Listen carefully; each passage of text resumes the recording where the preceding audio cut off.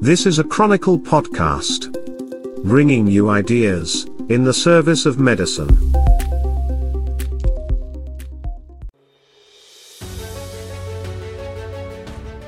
From the Chronicle podcast system, this is the NPC podcast of the National Pharmaceutical Congress for April 5, 2023. The NPC podcast is where we discuss and consider the purpose, process and people of the pharma industry, and today, we'll continue the healthcare conversation. This program is presented in cooperation with Impress, Canada's next-generation commercial partner. The industry is rapidly evolving, and Impress is designed to help you evolve with it. Learn more about Impress tailored best-in-class solutions at www.impress.com. Our guest today is Pamela Fralick. She is President of Innovative Medicines Canada in Ottawa. She will join your hosts, Jim, Mark, and Mitch. And to start today's conversation, here's Mitch Shannon, CEO of Chronicle Companies. Welcome back to the NPC podcast from the National Pharmaceutical Congress. I'm your podcast co-host, Mitch Shannon, up here in our historic podcast gondola with a panoramic view of all the March Madness taking place below. Let's welcome back to the gondola someone who's often described as a sight for sore eyes, James Shea, General Manager at the Council for Continuing Pharmaceutical Education in Montreal. Jim, you've just returned from vacation, and here you are, crawling back to the gondola, ready to resume where you left off. Yeah, well, I survived a 60-degree centigrade temperature transition, and I have rebooted Rimshot there. And a quick clarification, I do have a question. Is March Madness, is that curling championships, or is it roll up the rim to win? I'm not sure. It is not the Bonspiel. Okay. All right. And we are joined once again by Mark McElwain, the pharmaceutical industry consultant and life sciences expert. So, Marcus, we're seeing the traditional sign of changing seasons, daylight saving time, warmer temperatures, and the migratory return of Jim Shea. How do things look in Leaside? Spring, while Jim was away, there were 3 or 4 big dumps of snow I had to shovel.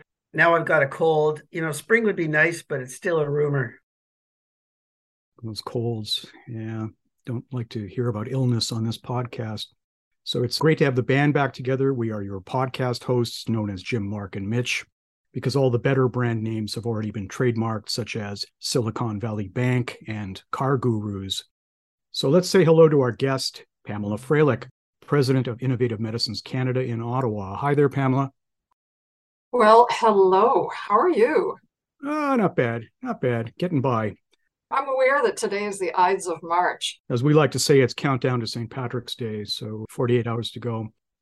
But let's talk about you, Pamela. You're now in your 7th year as President of Innovative Medicines Canada. I guess we've all seen and heard all the various myths and misconceptions about the drug industry, in headlines and very likely in conversations with friends and family. When you became president of IMC back in those distant days of 2016, what was eye-opening to you? Yeah, what a question. So I have to cite the complexity of this industry. It was really eye-opening. I don't think it's understood by very many people, and I count myself as one of those. I'm still learning every day. So that was a huge eye-opener. And the obvious one that I've really been exposed to of late, that big pharma, and when I say that, it's in a bit of air quotes and quoting what others say, but it's an easy target. So when I see reputable people and organizations taking shots without recrimination, without doing their due diligence, not taking time to find a more balanced and nuanced approach or just take on the issues, the pervasive and passionate feelings against the industry, it was really quite shocking to me. I think I'd been warned a little bit, but I had experience working with industry. I'd never experienced it quite that way. So that was pretty shocking. I would add, though, positively, that those in industry, as I got to know them, and I saw the pride and the passion that they have in the work that they do, that rubbed off very, very quickly with me if it needed to. Everyone's always looking for that next transformative, life-saving breakthrough.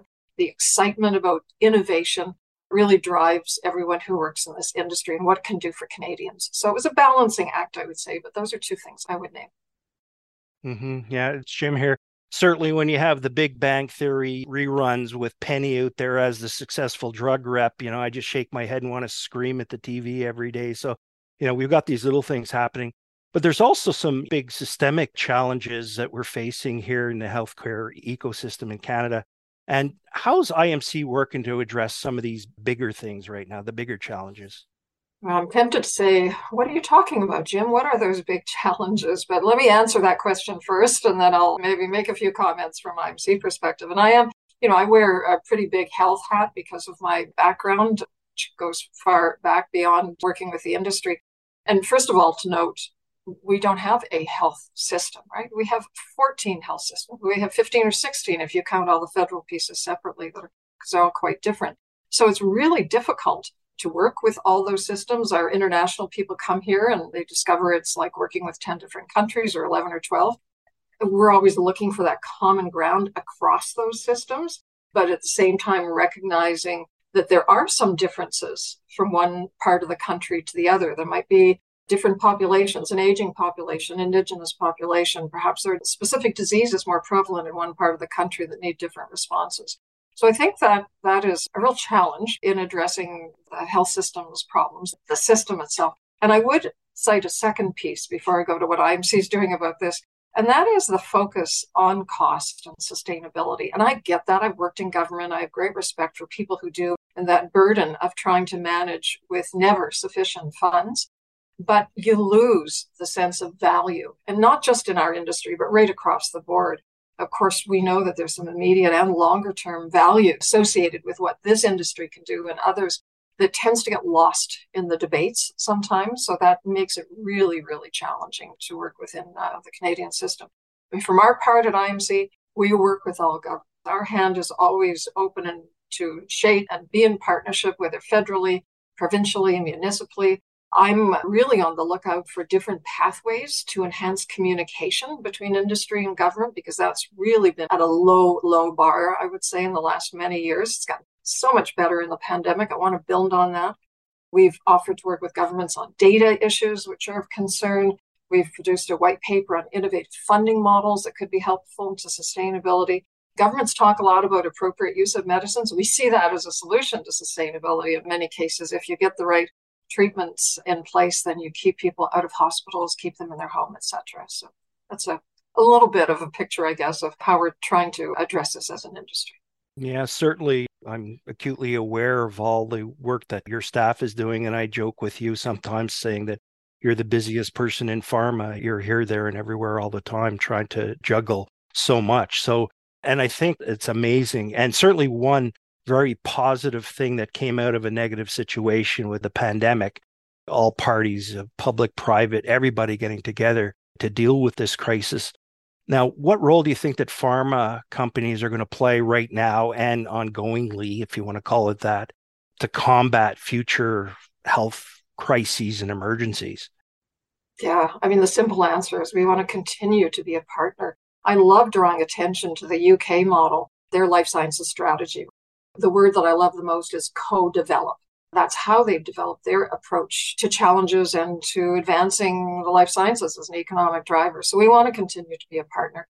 We want to support any of the efforts that are going into building on health system resiliency. Are we ready for the next pandemic? Have we learned the lessons? Dare I talk about a next pandemic, even as we're still emerging from the last one? So really to keep pushing for cohesive efforts on developing the life sciences sector. We're really talking about that a lot.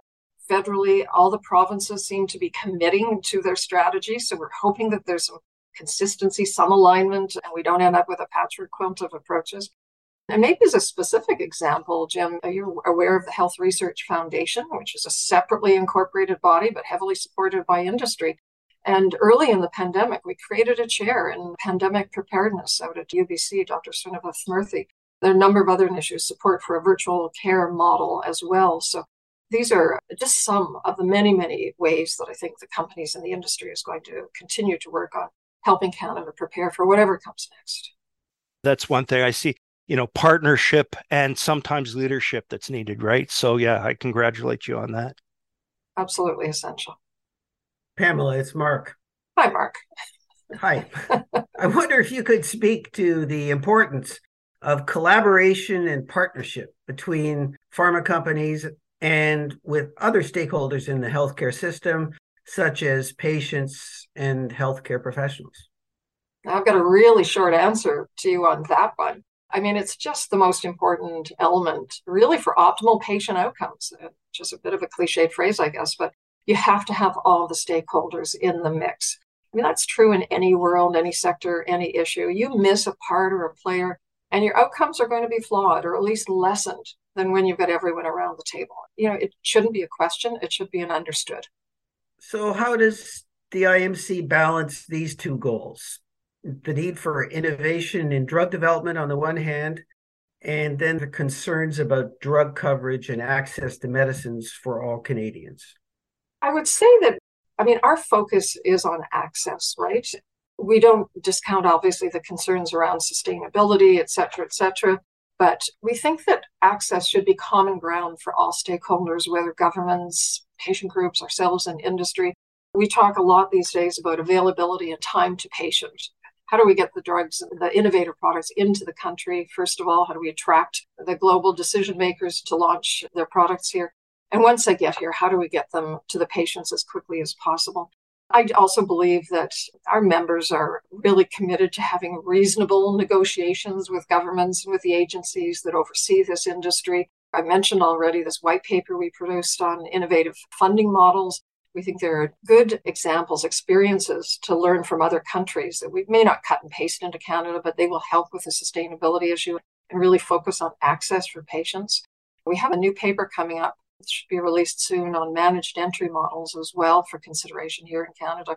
And just try to bring that balance to discussion. As I've already mentioned, it's not just about the cost, it's about the value. Look at certain products that may be expensive up front, but if they keep people out of hospitals, no surgeries, no organ transplants, something of Hep C. These are the things that we have to keep those in mind during all of our conversations. You're listening to Pamela Freilich, President of Innovative Medicines Canada, here on the NPC podcast. So IMC, when I think of IMC, I remember the title of a book that was popular a little while back, Team of Rivals. I'd say there's some very intense corporate rivalries among IMC member organizations, putting it mildly. How does IMC keep everyone playing together more or less nicely? What's the common ground, if you will, that balances your members' interests? Well, I assume you're talking about companies when you say organizations, first off, just to make sure we've got that clear. Private sector, for-profit companies. It's companies, absolutely, yeah. First of all, with the association, we don't get involved in commercial matters. That's usually the source of what you might be referring to as intense corporate rivalries. So with the association, what we're really doing is looking for those common issues around which we can develop some strategic approaches. So we're checking in with members constantly. We have strategic plans that we update on a regular basis, make sure that we're timely, that we're topical. It's not difficult to find those issues, by the way, of common interest. Dare I mention PMPRB, there's HTA, there's PCPA, AMR, we don't hear as much about, but it's another one that's emerging. And I am fortunate to work with a group of, frankly, brilliant CEOs, Canadian-based, international. They are collaborative. They respect ethical and legal boundaries. They have a great sense of working together for Canadians. They're the first to remind everyone, if we go a little bit sideways, that this is all about patient outcomes, guided by ethical business practices. As you know, we have a code of conduct. There's corporate social responsibility. We talk a lot about diversity, equity, inclusion. But ultimately, I would say that unifying ground, it's their absolute commitment to patients and health outcomes. And that allows us to have some interesting and challenging at times, but very fruitful conversations. Pamela, it's Mark again. I wonder if you could tell us about any upcoming initiatives or projects that IMC is working on you'd like to highlight, and what impact you hope they'd have on the healthcare system in Canada. Yeah, impact. It is about access. I feel a little bit like a broken record on that word, but maybe to expand on my earlier comment about availability and time to patient. We were looking at some recent data by IQVIA, 10 years worth of launches of innovative products globally. And they identified 460 of them, and only 18% have made it to Canada, Canadian plans. 44% if you include private. I should have mentioned that earlier. But still fewer than 50% even come here. And then when they get here, it's that all those steps that we need to go through. There is a bit of dead air in some of those steps. And I know agencies involved are aware of this as well. We're trying to work together to address some of these, but 732 days is too long for patients to wait for these innovative products. We're also putting a big push on DRD, drugs for rare diseases. We're waiting with bated breath for government to reveal to us its strategy, and we hope it will be a strong one. We think perhaps at the end of March this year. And I mentioned the innovative funding models. We're constantly bringing those up and seeing where there might be an appetite to look at different ways of funding, managed entry models, et cetera. So these are some of the things that we're hoping will really affect the way the business runs, the way the systems run in Canada to the betterment for patients. Great answer, and certainly very interesting. And I guess we'll lead into the next question is a little preamble. I joined the industry back in the late 80s, where certainly there were a lot less types of pressures, and it was the place to be. It was considered, the best industry to get involved in. And there are people out there now that still believe it is, and then there's others that are a little bit reticent. What kind of advice would you give to somebody who's interested in pursuing a career in the pharma industry at this point? Well, I hate quoting Nike, but just do it comes to mind. It's a decent quote. What the heck? Yeah, I don't like supporting other corporates' interests and industries and that. Look, it's not easy. And you folks all have so much more experience than I do in this world, but it's not easy to be in a love to hate you industry. And that's where we are. And recent events, current events, the love for the industry through the pandemic of, dare I say, saving the world, along with our partners, of course, has faded fairly quickly. And it's quick to go to the wayside. So it's not easy to work here. However, it's probably one of the most exciting sectors to be in right now. You think of precision medicines, real world evidence, RWE diagnostics, targeted therapies coming out, data initiatives, AI, artificial intelligence. And we need people, right? These are highly valued jobs. They're well paid. They're exciting. We're very under-resourced in that area. And the technology, the science is advancing so quickly that we're going to continually need people who are upskilling and developing those talents that we need more and more. So it's a bit of a yin and a yang, I guess. Very, very exciting. And you just really have to believe and have passion that innovation is the way of the future for us and for healthcare. Yeah, certainly it's a smart industry, a lot of smart people here. You're one of them. You have a whole basket full of education leading up to your master's degree in public administration, amongst other designations that you hold. But I also believe in conversation that you were born in Germany in an armed forces family. You speak German. You were and maybe still are a ballet dancer, lots of discipline there. How has your education and your life experience actually affected the course of your career to this point? Because you've already mentioned you're not a farmer person. You've got a lot of other stuff that you're bringing to the table right now. Well, I'm a proud farmer person now, so let's accept that. Just if I might do one tiny little correction, because otherwise my Nova Scotia colleagues will be after this. I'm Uh-oh. Yeah, and they're tough. Born and bred in Nova Scotia. Yeah, very proud of my Nova Scotia roots and still have a little cabin down there off the grid. No electricity or running water or all those creature comforts, but my happy place. But I did live in Germany for many, many years. I worked for the Canadian Forces, ran an addictions facility, and has quite a background in the mental health world, which maybe leads into my answer to your actual question. And that is education, and the MPA, I think, is what people notice, a Master in Public Administration. And I think that was really important. If you're working in the policy field, we're trying to influence policy. So really understanding the underpinnings of the theory around how policy is developed, how governments work. I think that was really critical. And I'd been doing policy work for quite a few years before I went back and I did the MPA. So that was really helpful. And it teaches you how to get to the point in one page or less.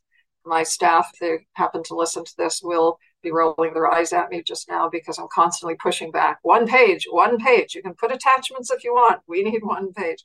But I would say that a couple of psychology degrees, I'm a researcher by training, and I earned those prior to the MPA. And probably that and my clinical work served me better, even better than the MPA, in working with these multi-stakeholder groups, trying to find common ground across very disparate players and competitors. That's excellent. I'm not sure the ballet helps at all, but being able to turn on the spot and keep focus in the front probably has something of benefit. Well, I'd say, when I dance in front of an audience, it's much less elegant for sure. Certainly when you pirouette, Jim. Yes, absolutely. We'll test that next time we see you. Oh, no. Okay, so as we're winding down the podcast, clearly, Pamela, we're going to invite you to play our word association game.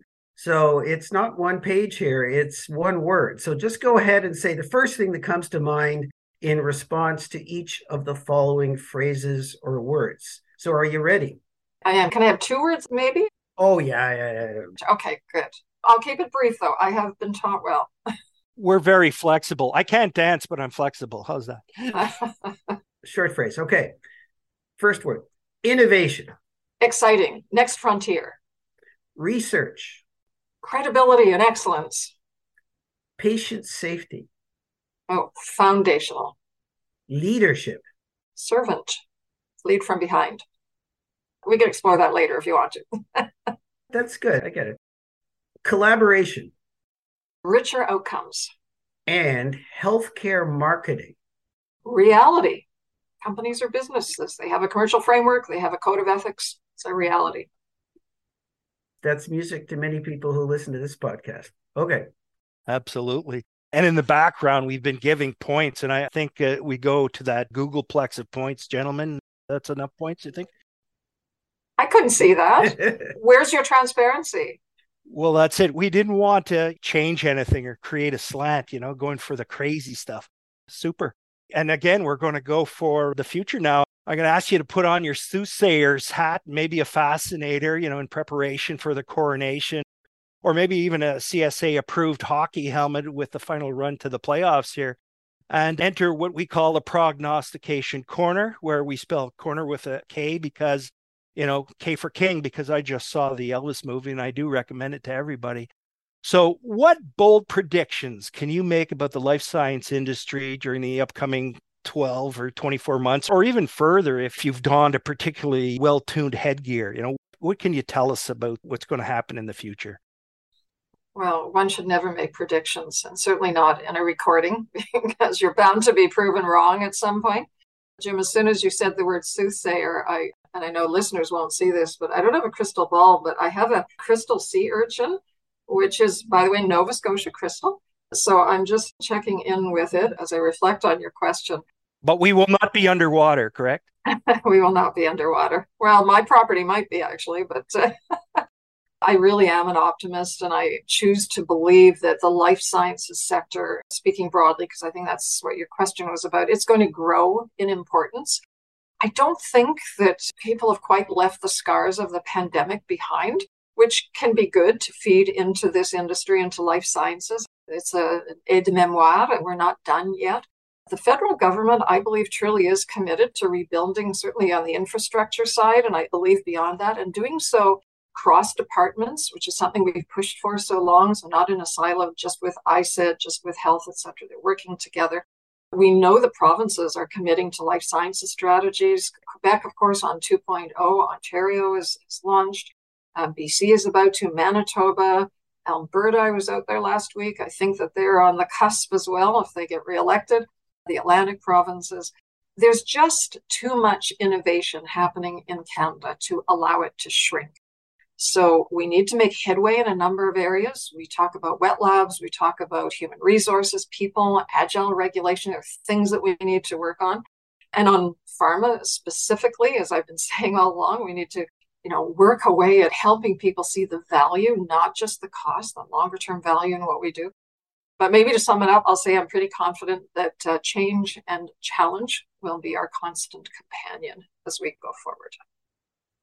Well, I'll tell you what, with an oceanography background, your sea urchin crystal, I hope it comes true, because that's an excellent one.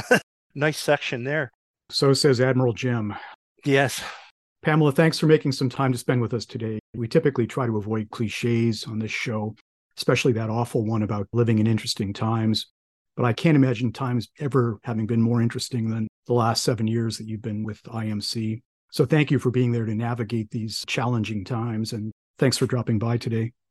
Thank you so much for the invitation and the chance for a casual yet important conversation. Greatly appreciated, and I'll look forward to more. Take care to everyone. Yeah, thanks so much. And to all of you in podcast land, thank you for listening. We will speak to you again next week. If you've got questions for Pamela, just send an email to health@chronicle.org. We always invite your comments about today's conversation. And if you attach your question as a voice clip, you might just become part of a future episode. We hope you enjoyed today's NPC podcast. If you did, please like it, rate it, recommend it, and make a point of sharing it with your network. You can find us wherever you get your podcasts, or, to keep things simple, just ask your smart device to play the National Pharmaceutical Congress podcast on Audible, Spotify, Amazon Music, or TuneIn Radio. We get along with pretty much everyone. The NPC podcast is presented in cooperation with Impress, Canada's next-generation commercial partner. Check them out at www.impress.com. I'm your announcer, Leona Void, speaking. This podcast was produced by Jeremy Visser and Jeremy's capable helpers, Amy Elder and Spencer Eng. Research for this program came from John Evans. The musical theme is performed with soul-stirring intensity by the NPC Podcast Orchestra, under the direction of Maestro Malachi Melbrook. We'll speak again next week.